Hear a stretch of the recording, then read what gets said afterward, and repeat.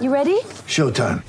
On May 3rd, summer starts with The Fall Guy. Let's do it later. Let's drink a spicy margarita. Make some bad decisions. Yes! Audiences are falling in love with the most entertaining film of the year. Fall Guy. Fall Guy? Fall guy. That's what the poster said. See Ryan Gosling and Emily Blunt in the movie critics say exists to make you happy. Trying to make it out? Nope. Because I don't either. It's not what I'm into right now. What are you into? Talking. Yeah. The Fall Guy. Only in theaters May 3rd. Rated PG-13. Get ready for the greatest roast of all time. The Roast of Tom Brady. A Netflix live event happening May 5th. Hosted by Kevin Hart. The 7-time world champion gets his cleats held to the fire by famous friends and frenemies on an unforgettable night where everything is fair game. Tune in on May 5th at 5 p.m. Pacific time for the Roast of Tom Brady. Live only on Netflix. Welcome back to the Wine and Gold Talk podcast. I am Hayden Grove with Cleveland.com, joined by Chris Fedor, Cavaliers beat reporter for Cleveland.com. And we revamped the podcast last Monday, talked all about the John Beilein era. Excuse me, not the post-John Beilein era yet, because at the time, it was not the post-John Beilein era, but now it is the post-John Beilein era. John Beilein resigning from his role as head coach of the Cleveland Cavaliers, and JB Bickerstaff now the man in charge. We're going to get to a lot of different stuff today in regards to the Cavaliers, but we appreciate all of you who joined us last week as we revamped the podcast. So we just want to give a shout out to those of you who came and joined us, and those who will continue to join us. So Chris, I know that you were happy to hear about the turnout last week, and you brought some great insight into the John Beilein resigning. Yeah, I mean, it was great that people jumped on board already. I had been getting a lot of questions from people both on Project Text and on Twitter about when is the Wine and Gold Talk podcast going to come back? Is that something that you're interested in doing? So it is back. It was a good start. Excited to keep it going. It's very, very interesting to talk about the Cavs right now, Hayden, because you're trying to figure out what even matters in the big picture. You know what I mean? I was watching that Miami game the other night, and I had a couple of ideas that I was kicking around about writing about, including the Andre Drummond, Tristan Thompson pairing that was a complete disaster for the Cavs. And then I paused and I said, well, I mean, Tristan's probably not going to be back next year, so what does it even mean in the big picture? So I think it's hard right now to figure out what matters and what doesn't with this team amid all of the frustration and the change that's going on internally. So what does matter? I mean, it's kind of it's kind of a tough question. I mean, because I sit here and I'm on my way to the NBA or NFL Combine this week, and won't be paying too much attention to the Cavaliers when I'm there. Saw the game in Miami. That was an utter disaster, pretty much from the get-go. But they did win the first one after the break. So what does matter with this Cavaliers team right now?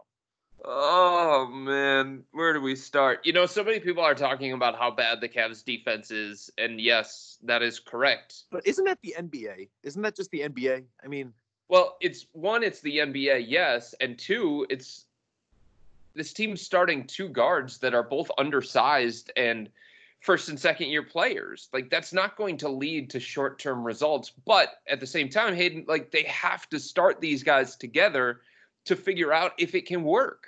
Because this season, so much of this season was about answering questions. And the only way that you can answer questions is by doing it.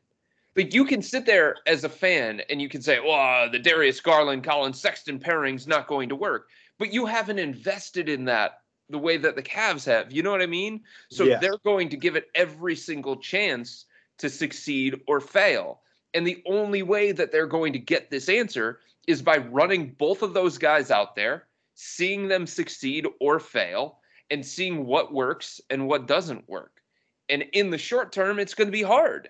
And in the short term, it's going to lead to losses. And in the short term, it's going to lead to disastrous nights on the defensive end, like you saw the other night against the Miami Heat, or even right before the All-Star break when it was a shootout game against the Atlanta Hawks. So I don't know that their numbers really matter, right? Team numbers, their assist totals are really low. Their turnover totals are really high. Their defensive rating is really low. Their offensive rating isn't great. Like, I just don't know that evaluating this team from that lens is the right way to go. So I think when you're asking the question of what matters, Hayden, I think is Darius Garland getting better as the season goes on?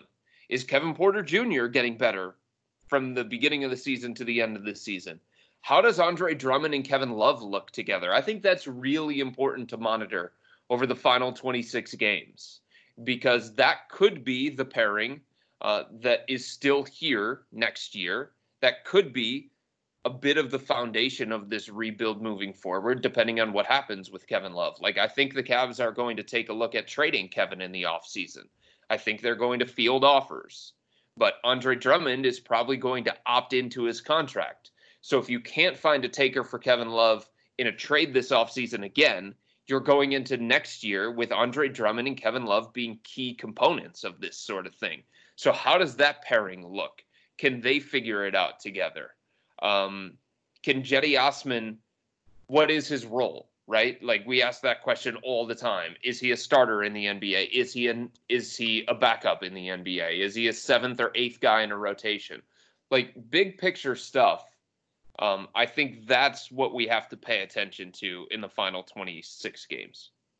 So I don't mean to make this so matter of fact, but, you're there, you're watching, you're on the road. What is your answer to a lot of those questions? Is Darius Garland getting better? Is, Kevin Porter Jr. getting better? Is Colin Sexton getting better? What does the Kevin Love, Andre Drummond pairing look like? Is this something, is that grouping of Colin Sexton and Darius Garland something that you believe can work? And, is Kevin Porter Jr. a starter for this team next year? I mean, what are some of your thoughts on that? So I think if we start with Colin and Darius, I don't know that it can work long-term, Hayden. I don't believe that it can work long-term. I just think there are going to be so many defensive limitations for this organization if that's the starting backcourt of the future. You can work around that. Teams have found ways to work around that. I just think it's extremely difficult. And I think if you're willing to work around some of those limitations defensively, then you have to feel like you're going to be so much better on the offensive end. And I just don't know that Darius is going to be that kind of offensive force. And I don't think Colin Sexton is going to be one of the premier scorers in the NBA to justify some of the limitations that you're exposing yourself to willingly on the defensive end. So if we start there, I think eventually those two are going to have to be split up. And I think that's okay. Like, it's okay if one of them turns into a 6-man type. I don't know that that means that the draft pick of either one was the wrong move. Right. I think there are ways to put them in other roles in the context of this organization that maybe can bring out the best in both, that maybe can mean more success for the team as a whole. Chris, I think that, and maybe you can correct me if I'm wrong. I mean, you mentioned something that is so much on my mind all the time with this Cavaliers team, like with Darius Garland and Colin Sexton. Yeah. What else could they have done? Like, Yeah. I think the Cavaliers got so terribly screwed when it came to the draft and the draft lottery, because last year, Darius Garland was the 6th overall pick, right? And this is a guy who Fifth. Fifth, my bad. Fifth.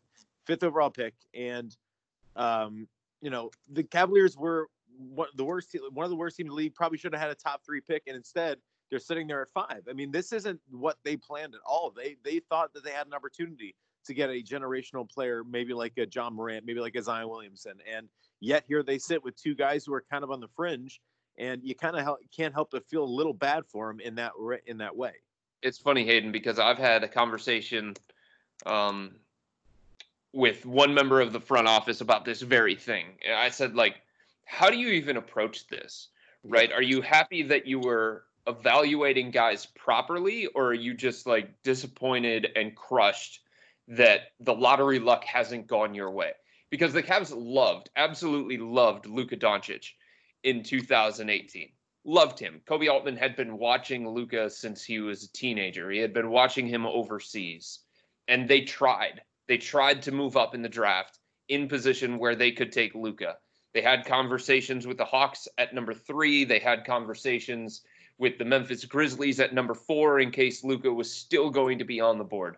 So that was a guy that they loved, and they tried everything they could to do it because the assets were all used up during the course of competing for a championship in the LeBron James era, and that's what happens sometimes. Sure. So I was like, do you look at it and say, at least you got the evaluation right, or are you sitting there and just lamenting the fact that you don't have that kind of guy? And their response was, we can't do anything about ping pong balls. We can't do anything about number combinations. All we can do is evaluate these guys the best that we can, and then just live with the outcome. And I think it's hard because the Cavs went into last year's draft, Hayden, wanting either pick number 1, 2, or 4.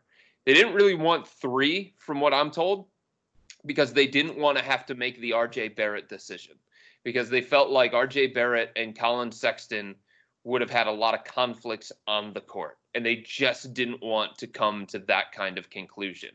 So they wanted 1 for Zion, 2 for Ja Morant, or 4 probably for DeAndre Hunter, in all honesty. But they ended up with 5. And then the year before that, they ended up with 8. And it was, by a lot of people's measure, a 7-player draft where they felt like there was a drop-off after Wendell Carter Jr. So that's just, I mean, in one sense, that's the game that they've decided to play, right? Because they have decided to try and build this thing through the draft. And when you do that, you open yourself up to part of your plan being luck with the way that everything's going to fall into place. And in the first 2 years so far, the Cavs have not had the lottery luck. In saying that, they had a ton of lottery luck the first time LeBron James left. Probably lottery luck that was unprecedented. So eventually these things are going to fall into place. And the hope is, if you don't get the lottery luck on your side, you find a way to get guys at a position where you just turn them into more of what you think they could become initially. So we mentioned that with, Colin Sexton and Darius Garland, that, they were probably the right pick for the Cavaliers where they were selected. So here's the thing that you do, Hayden. Here's the thing that you do. If you want to be honest about this sort of thing, like, go back and look at some of the guys that were drafted after and say, are those guys performing at such a high level that drafting Colin Sexton at number 8 was a bad thing, right? So just go back and look at the 2018 draft. The name that everybody continues to point to is Shai Gilgeous-Alexander. And I get it, right? He's probably been better than Colin Sexton, and you could make an argument that that was the guy that the Cavs should have taken. They had some concerns about Shai in terms of his quickness. They had some concerns about Shai in terms of his shooting ability and his motor and some of those different things. And he didn't want to work out with the Cavs. And they thought it would have been really, really risky at that position, when they liked Colin as well, to take a guy who didn't necessarily want to be there, who they weren't able to work out. So when they have 2 guys evaluated the same way, we're going to take the one where we feel like the intangibles are favorable to him. Now, does that mean that they were right? I guess time will tell. But it's not significant where Shai Gilgeous-Alexander is like Luka Doncic and the Cavs passed up Luka, right? Or the Cavs passed up Trae Young. The Shai thing, I get the argument, and I think I'd rather have Shai Gilgeous-Alexander, and I think a lot of people rather would have him. But it's not that decisive. And I think if Shai was here in this situation that Colin was in, on his 4th coach in 2 years, playing on this kind of team, not having the mentorship of Chris Paul this year, not being in a stable organization like the Los Angeles Clippers last year, things probably would be different for Shai in terms of his trajectory. So I just find it hard when you look at everybody that was drafted after Colin, that you come to the conclusion of that was a horrible pick by the front office. Right. Yeah. I mean, it just, like, looking at the draft right now, a lot of the names that you see after Colin Sexton, Kevin Knox, Mikal Bridges, Miles Bridges, Jerome Robinson, Michael Porter Jr. I mean, there's not a ton there in regards to, a ton of upside and looks like these guys are going to be game changers. I think Colin Sexton, again, is probably right where he needed to be. And yes, okay, Shea was picked 3 picks after Colin at number 11. Yep. So you're right. It's one of those situations where you look back and say, well, what could they have done better? In regards to the 2019 NBA draft, I'm taking a look at it right now. When you have Darius Garland at 5, but as you mentioned, having those top 3, I mean, I remember the Cavs, and you said it yourself, the Cavs were salivating over the opportunity to have one of those 3 guys, especially maybe the top 2. But when you look at this, even behind Darius Garland, looks like Rui Hachimura, maybe having a decent year, Jackson Hayes, Kobe White, Cam Reddish, Tyler Hero. Right. Maybe the Cavaliers needed a shooter like that. And they might have one, and we're Dylan Windler. We don't really know, until he gets on the court. And here's the other thing, Hayden. It's hard when you compare somebody like Darius Garland to, let's say, Tyler Hero. Yeah, because totally Darius Garland, it's totally different players, and Darius Garland played 4 games in college. They didn't draft Darius to be the best player in 2019, 2020. They drafted Darius Garland at that point because they thought his long-term potential would make him one of the best players from the 2019 draft class eventually. Look at the guys beyond Zion, who's just an absolute freak, and he was the no-brainer number 1 pick. Look at the guys who are having immediate success as rookies. They all have something in common, Hayden. They weren't one and done. Right. Ja Morant wasn't one and done. He had a ton more college experience than somebody like Darius Garland. So that was always going to give him a leg up. Rui Hachimura, same thing. Yeah. He was a junior coming out of Gonzaga. PJ Washington, sophomore. So with the exception of some of these guys, Tyler Hero, Zion Williamson, whatever, you're not evaluating them at the same level as Darius Garland because there were circumstances with Darius that prevented him from having any kind of college career whatsoever. And the Cavs drafted him 5th overall based entirely on potential. And I understand that line of thinking. So that's why you have to be careful, I think, when it comes to evaluating these guys, because it's not apples to apples all the time. I'm sure you have. Have you taken a look at the 2020 draft? Have you taken a look at some of the guys that the Cavaliers might be interested in? Yes, it's bad. It's bad. Yeah, I mean, there's just so many questions. There's not a level of consistency. That's the problem. So the consensus number 1 guy still is Anthony Edwards from Georgia. And he has been up and down like a lot of freshmen are. What R.J. Barrett did last year as a freshman at Duke, what Zion did last year as a freshman at Duke, you don't see that very often. Usually these freshmen come in and they have their struggles and they go through these growing pains because high school to college is a huge leap. So that's the problem right now with the draft, or at least how people view the draft, Hayden. They're looking at it saying, okay, we could make an argument that Anthony Edwards is number 1 based on potential and based on skill set, but at some point, doesn't he have to play like the number 1 overall pick? And then LaMelo Ball, like nobody was talking about him as a potential top 3 pick just about a year ago or something like that. Now, all of a sudden, he's jumped into that conversation. So all these guys have more warts than what you would want when you're talking about top of the draft. And I think one of the problems that's going to happen here is that nobody is going to be able to live up to that standing. If the guy is going to come in with the number 1 overall pick tag or the number 2 overall pick tag, they're probably not going to live up to that.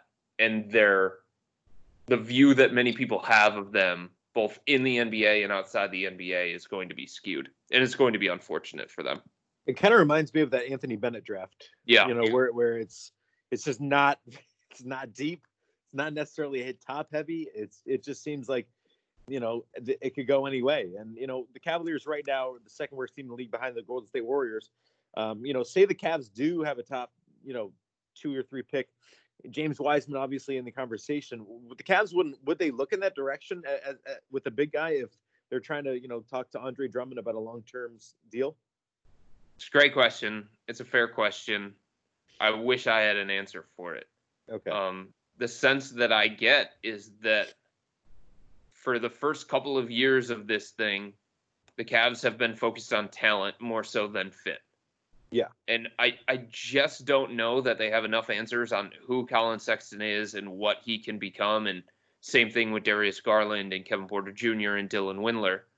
I just don't know that they're in position yet, Hayden, where they can bypass a really, really talented kid at a position where they may be stronger just because it's not a great fit. I don't know that they're at that position yet. I honestly think they would consider Anthony Edwards, even though they're loaded at guard. I think they would consider James Wiseman, although internally there are members of this front office that have concerns about Wiseman to begin with beyond position. Like if there's an evaluation where guys are close, then I think position is absolutely going to come into play.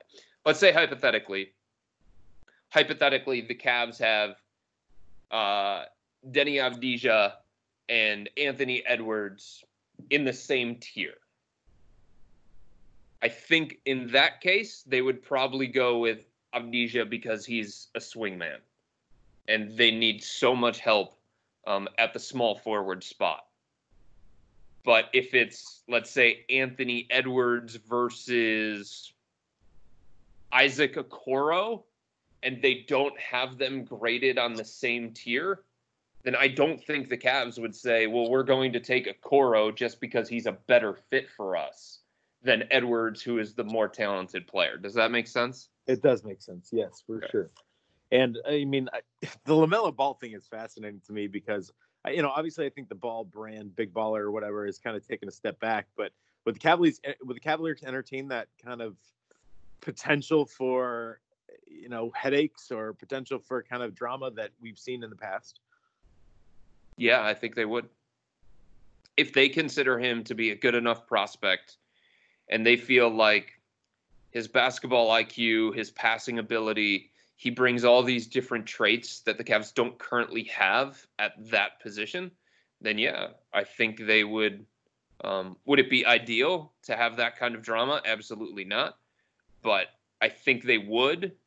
And I think that's why you trust your coaching staff. And I think that's why you trust your organization.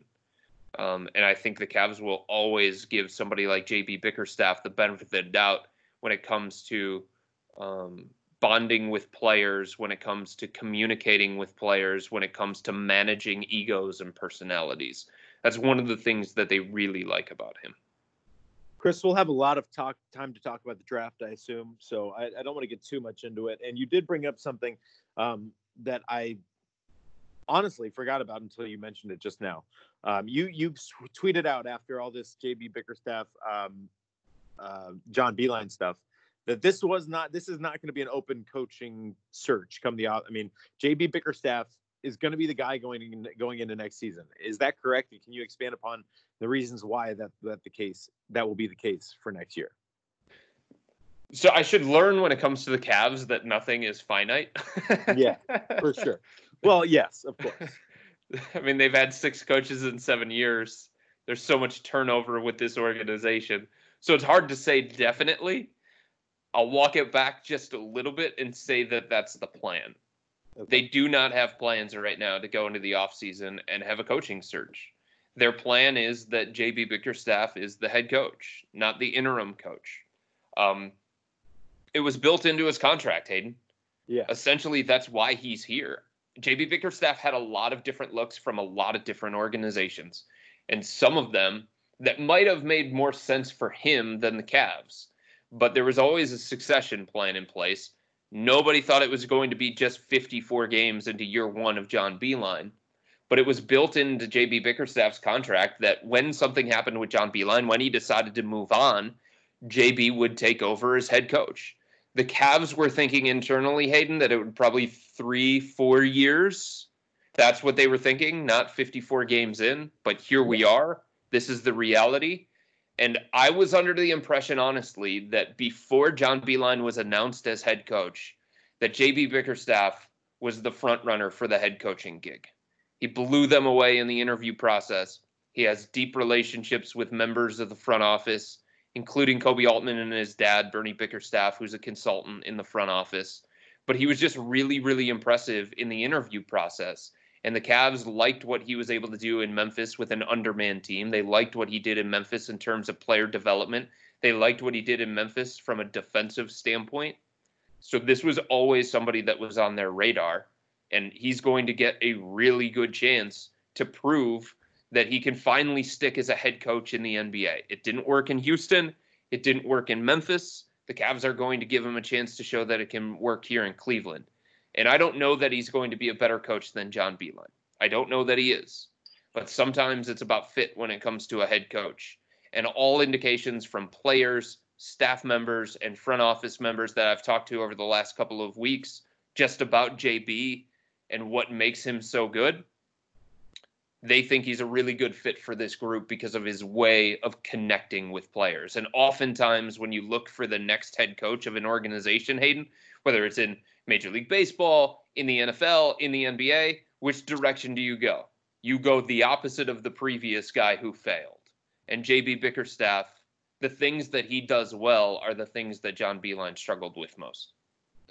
So with Bickerstaff, I mean, I think 28 games is not necessarily enough to get. I mean, obviously, no chance. If things go super south for God knows a reason, and it's just a disaster, I think you can kind of figure that out from there in regards to maybe off the court. But on the court, I don't see how there's any way they could go into next season or go into this offseason saying, okay, well, we know JB and we know that he's not going to be enough. Right? How could you? I don't know.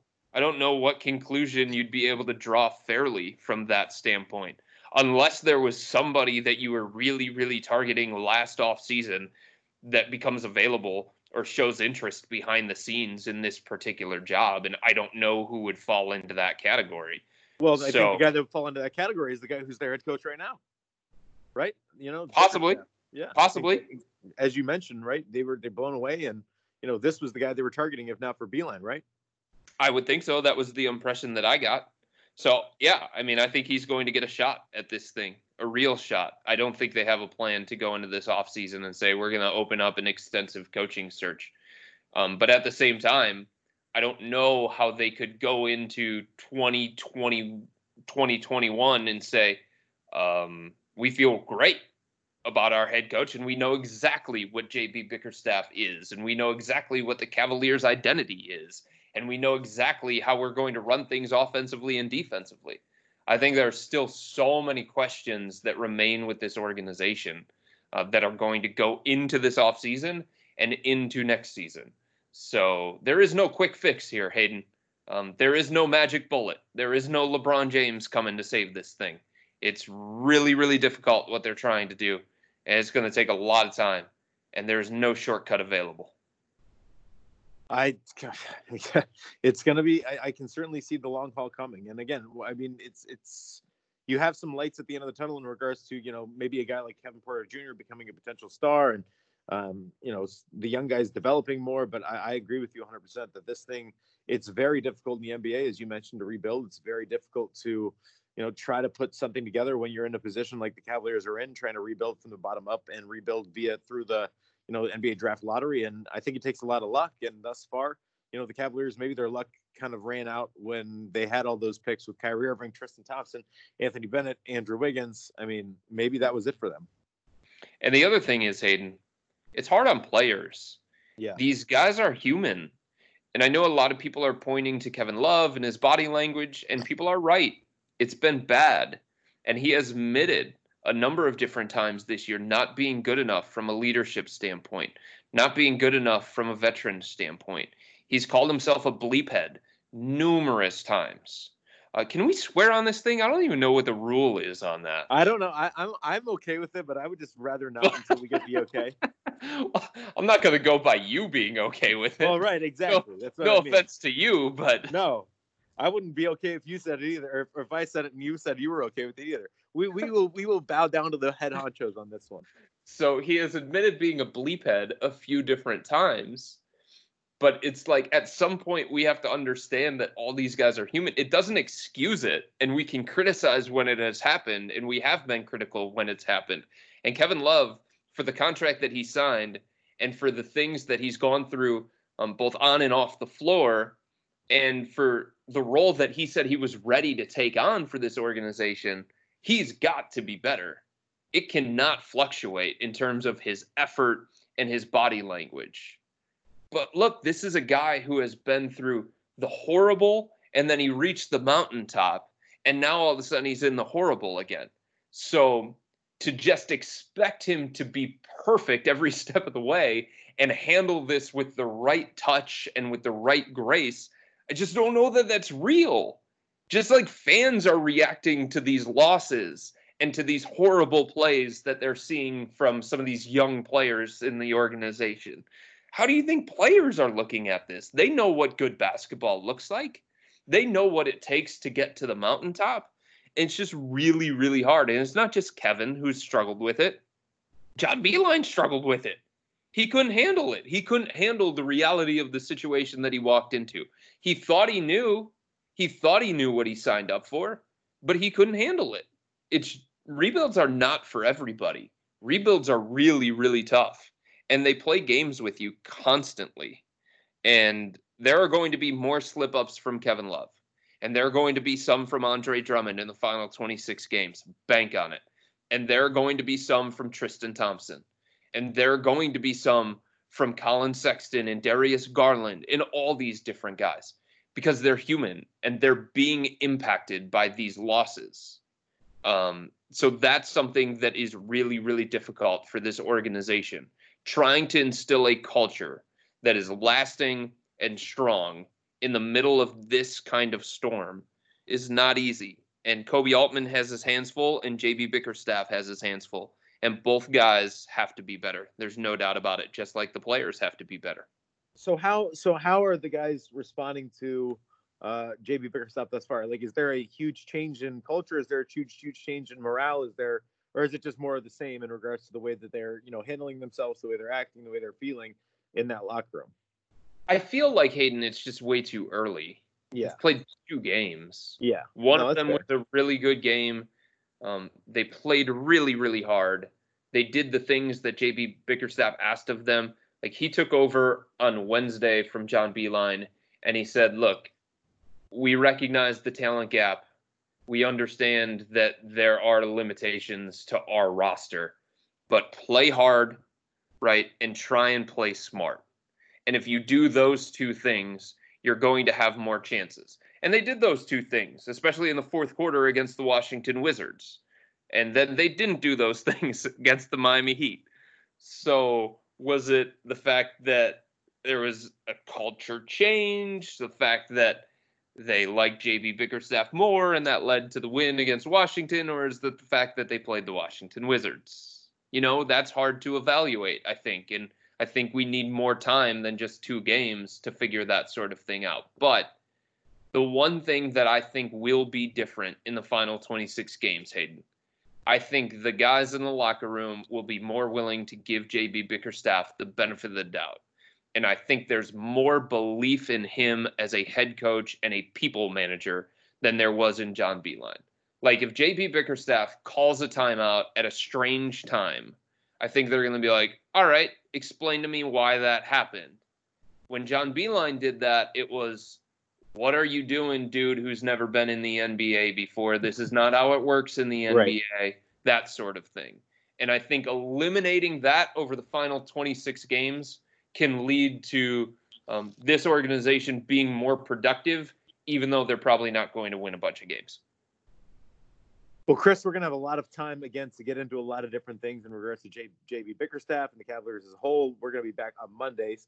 But I do want to get into the section of the program that we have kind of just installed, because I do like getting, the fan questions in here, and we asked on Twitter. So you can follow us. You can follow Chris at Chris Fedor on Twitter. You can follow me at H_Grove on Fedor, or on Twitter, excuse me. And both of us will be, taking your questions, and Chris put out a call for your questions today. So we're going to get to some of those questions right now, because again, we want to be a fan-friendly podcast. We want to get the listeners involved. So let's do it. We have a question from our good friend Justin Rowan from Canada, Cavs Canada on Twitter. Chris, the question is: since JB has taken over the rotation, changed from Garland being the first to sub out to Sexton subbing out for KPJ. Do you think Sexton's improved passing has to do with being trusted to run some offense for the bench, or do you know if there's another reason for the change? So I think a few things. Number one, this started happening towards the end of John Beilein's tenure. Correct, yeah. So this isn't just a JB Bickerstaff specific thing. I think John Beilein started to experiment with it as well. I think part of what has happened here is the Cavs have lost complete faith in any other point guard not named Darius Garland. Because Matthew Dellavedova can pass, and he understands offensive defense, and there are some things that he brings, but he cannot shoot this year. His shot is completely broken, and I think the Cavs feel like that's way too much of a detriment to their offense, even though Delly brings some good things. So they lost faith in him. Dante Exum is not a point guard. There is one guy that they look at on this roster as a true point guard that they can give big minutes to, and that's Darius Garland. So they have to find somebody else to run that second unit when Darius is resting, and the only other option really is Colin Sexton.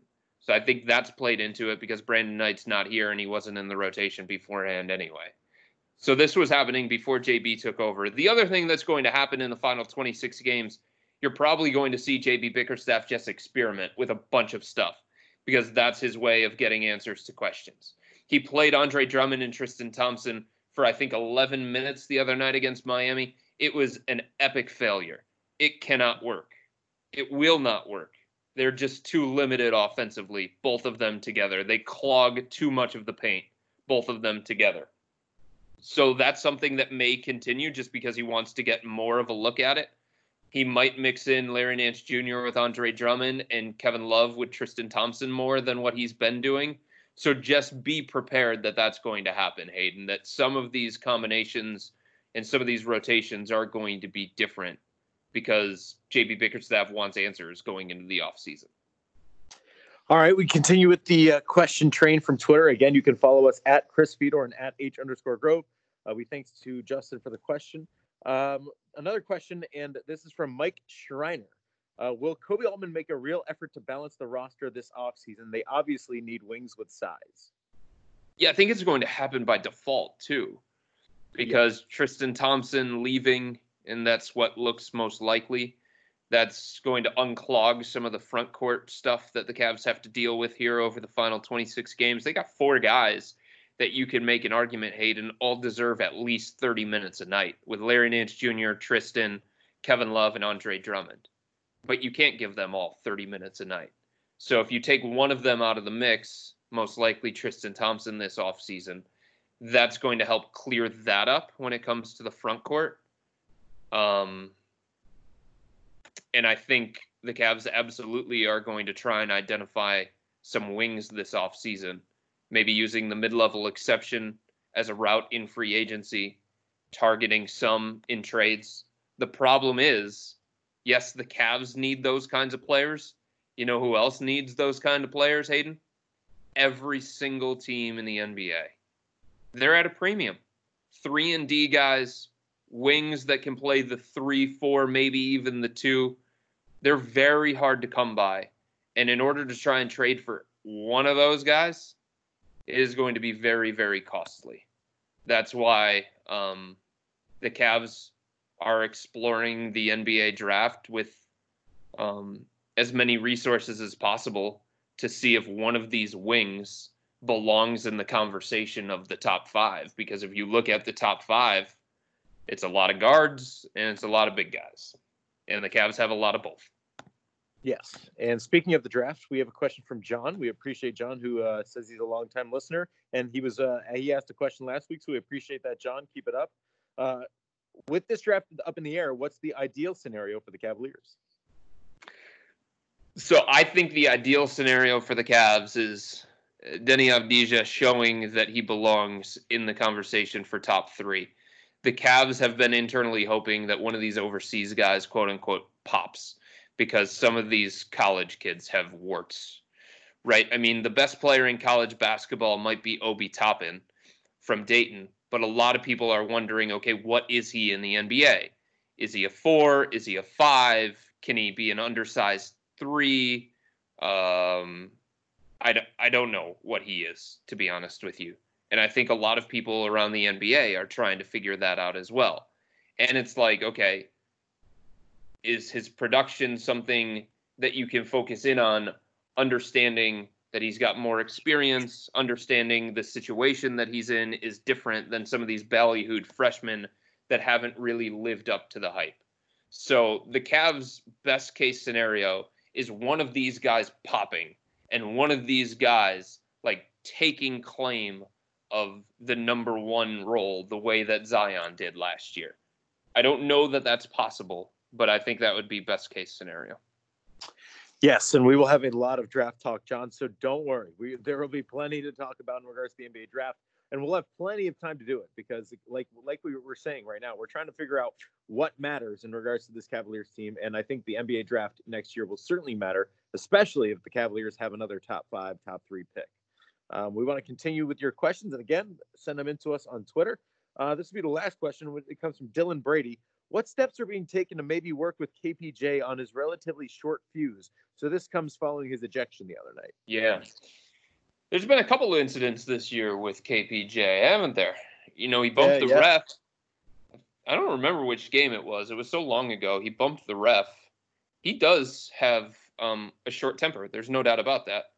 But I think the Cavs need to let KPJ be KPJ. The last thing that you want to do is take some of that emotion from a guy if their game is built on that. Now, you don't want it to get to the point where he's costing the team and he's picking up multiple technicals and he's getting booted from games. But this is a guy who plays on emotion. Part of why fans have gravitated to KPJ is because he flexes on dudes, right? And because he shimmies and because he does bring that kind of emotion. And one of the reasons why the Cavs really like bringing him off the bench is that his energy can be infectious. And he plays the game with a passion, and he plays the game with a joy. And I think in these kinds of cases, you have to be really, really careful about taking those kinds of elements away from a guy, because those are elements that you really like from a guy. All right, well, that's going to do it for the questions portion.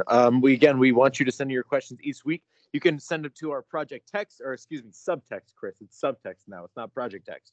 So really? Yes, it's subtext. I know. All right.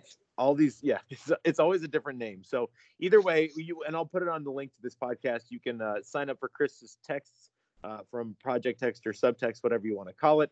You know what it is? You know what it is, Hayden? It's like all of these companies, including ours, that make you change your email password every 90 days. Oh, Chris, please pray for me. I have 5 days left until I have to change mine. I mean, I finally get comfortable with the way that things are, and including calling it Project Text, and then they change it on me. And then once I finally get comfortable with calling it Subtext, which is what it is now, right? Subtext? Yes, subtext. I guarantee they're going to change it on me again, because it just seems like that's the way that the world is. I buy an iPhone 10, and all of a sudden it's outdated, right? And then you buy the new iPhone, and then it's outdated. I don't know. I can't keep up nowadays. No, it's absolutely ridiculous. And every time I try to update my password, I have to go through 7,000 loops to make sure it works, and then it doesn't work, and then I have to change for my email and stuff. It's just absolutely ridiculous. Right, and then you enter the wrong password repeatedly, and then you're locked out. Then you're locked out, and it's just an absolute mess. And it's for everybody in our company. I'm sure it's not only our company too. I'm sure it's a ton of companies around the world, and it's just insane to me. Yep. Absolutely insane. But either way, regardless, you can sign up for Chris's Project Text. We'll put the link on the Cleveland.com, or we'll put that link in the post on Cleveland.com, and I'll put my link in there as well. You can get all of our Project Texts or subtext or whatever you want to call them. You can send your questions there. And we will be posting these podcasts every Monday. So the Wine and Gold Talk podcast is back every Monday. We now have a logo, Chris. So we're heading back in the right direction. We have a logo. Boy, you've made it big when you've got a logo.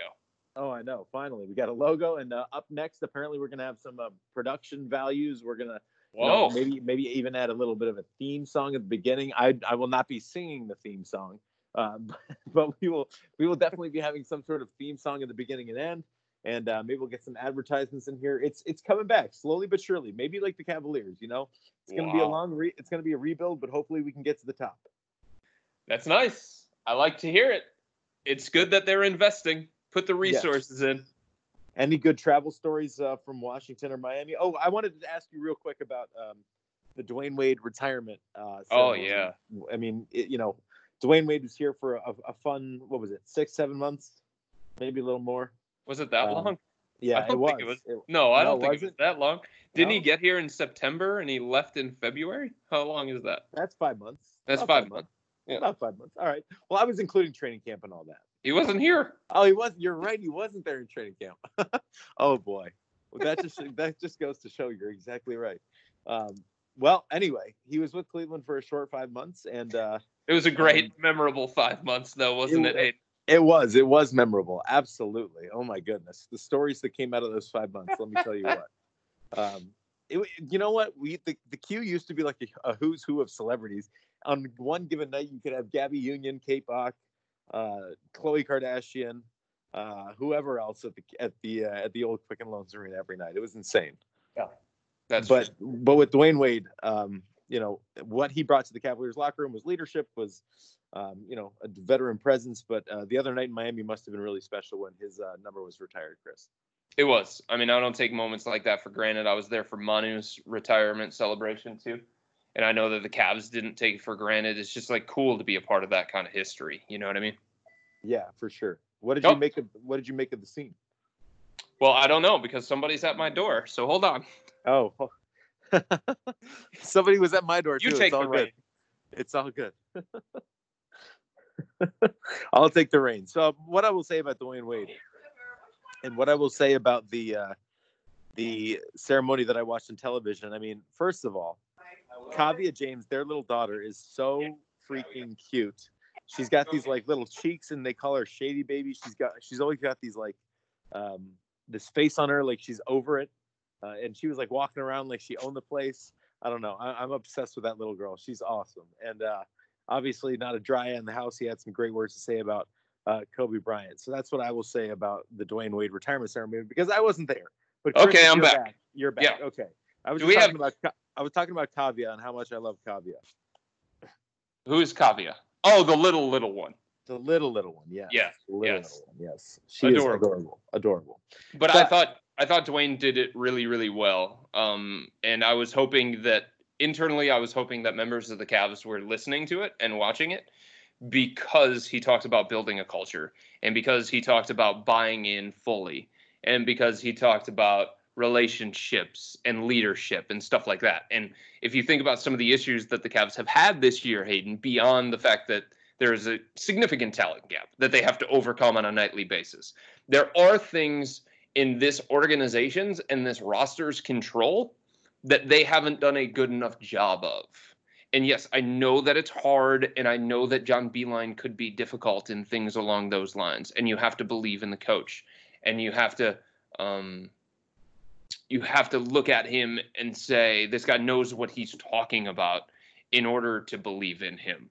And there wasn't a lot of that internally. But some of the stuff that Dwayne Wade was trying to get across in his speech, thanking everybody and talking about the ups and downs and stuff, I thought that could have resonated with the Cavs, because the things that they can control, they have to do a better job of controlling moving into the future if this rebuild is going to work.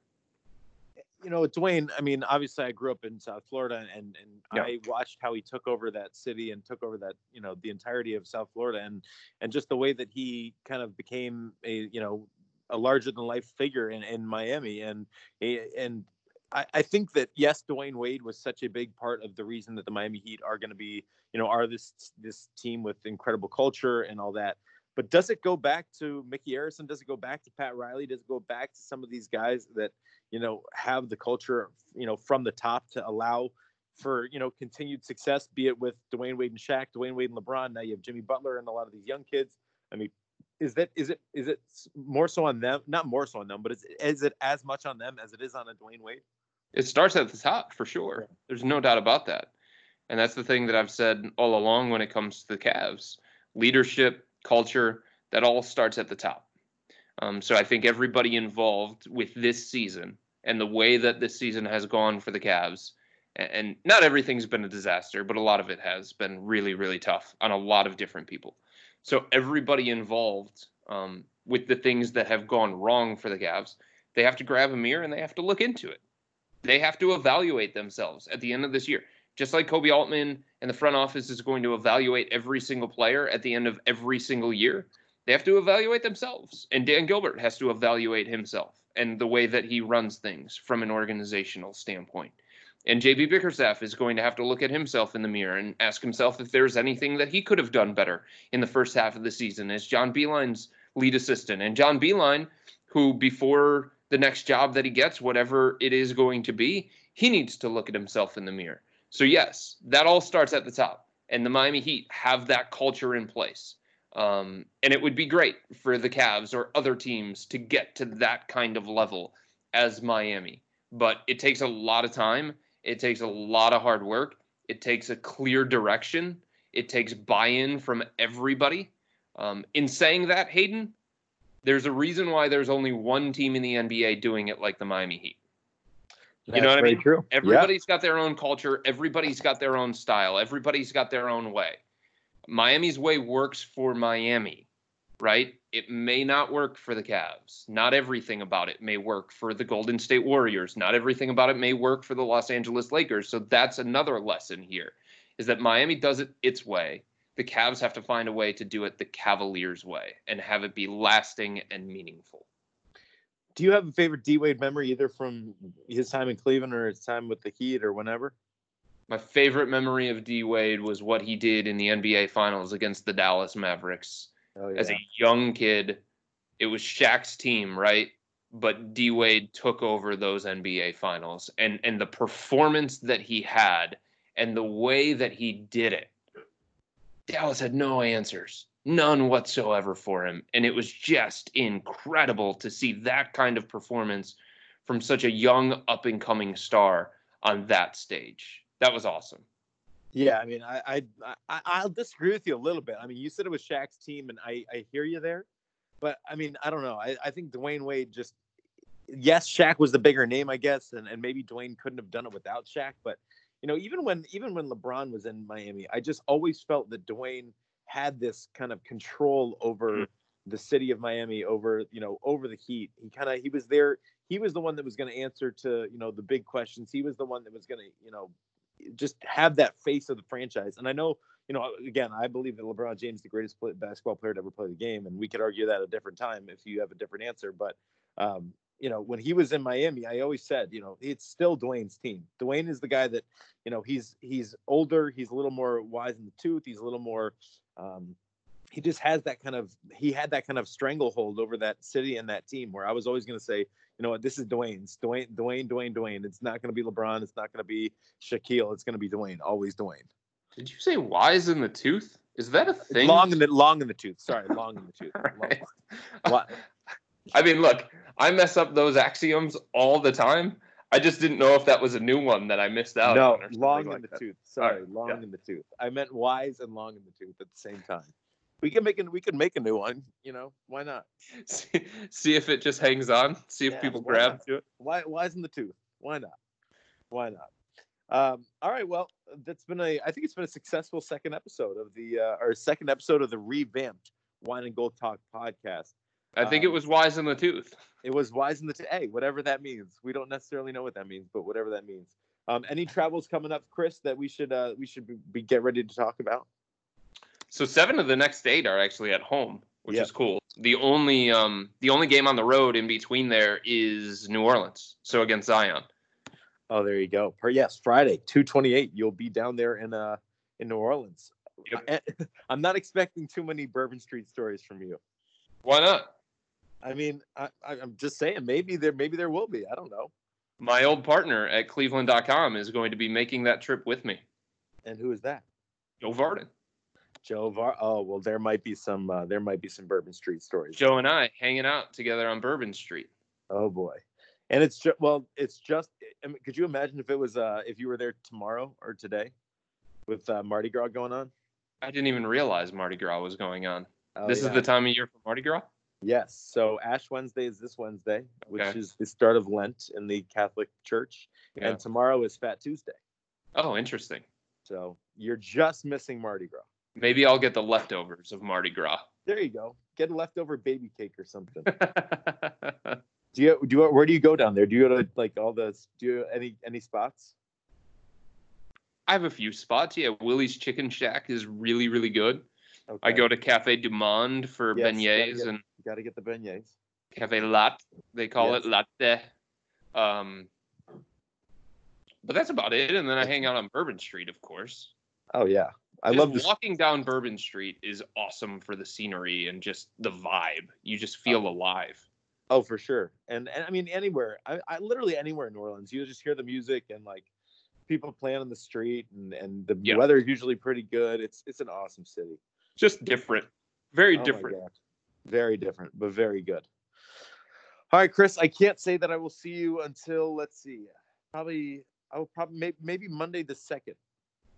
Monday the 2nd against the Jazz. I think that's the next time I'll be in with the combine and everything. But I'll be sure to give you the lowdown on the 40 times and the bench presses and all that.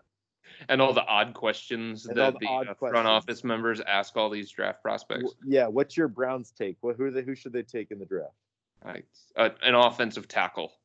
All right. I haven't been able to decide yet between the two of them. The Wirfs kid from Iowa is a physical freak. But You I can really never like... go wrong with Midwest linemen. That's my opinion. Is that true? I mean, do you have backing of that? Just because Joe Thomas succeeded, is that what you're going? no, I mean there are a lot. You look at Taylor Lewan is pretty darn good. I mean, I would have to go through and obviously look through the amount of Midwest offensive tackles, but Yeah. I mean there are so many like Wisconsin and Iowa offensive linemen that are just ridiculous. Yeah, Andrew Thomas from Georgia is pretty good too, and he blocked Yeah. dudes in the SEC. So Could you imagine we're having another Thomas jersey with orange and brown and wearing it as an offensive? Like that would be crazy. yeah, You'd have to be like number 72 or something. you know it's bad shape for your organization when some of the best players in your franchise's history are offensive linemen. I mean, it's well. You obviously need them, and it helps your quarterback play a lot. And you have to build an organization inside out. But I mean, come on, how many other fan bases are walking around with offensive lineman jerseys? That's exactly the point. I mean, yeah, you have to find players that overshadow those offensive linemen, Yeah. right? You need to have great offensive linemen. Every team does, but you need to have players to overshadow those offensive linemen. Browns have not had many of those yet. I did hear good news about the uniforms, though. I heard that we should be very well prepared for pretty much the traditional ones that they wore with the updated colors. So I'm looking forward to that. It's going to be at least more fun to watch on the field in that regard. All right, I guess so. You like the old uniforms? I don't like any of their uniforms. Their you logo is a big orange helmet, Hayden. That's Their true. colors are brown and orange. You These can do whatever you want to in attempt to make that look better. It's not happening. It's not happening. Those colors are hideous. Fair enough. All right. Well, we are going to get going. Again, you can just subscribe to our podcast, the Wine and Gold Talk podcast. Chris, thank you so much for joining us. As always, we appreciate you. We will see you soon. Enjoy your travels to New Orleans, all right? Mix in gray, browns, or change it to black. Oh, Brown and orange don't work. All right, that's where I'm out. We can talk about this another time. I can't. Silver or gray? As if Cleveland needs more gray. Come on. Oh, you're right. What Cleveland needs is brown and orange, Hayden. Yeah, well, nothing. Yeah, well, at least not gray. All right, Chris, we're going to get out of here. Thanks to everybody for joining us. We will talk to you next Monday on the Wine and Gold Talk podcast right here on Cleveland.com. Take care.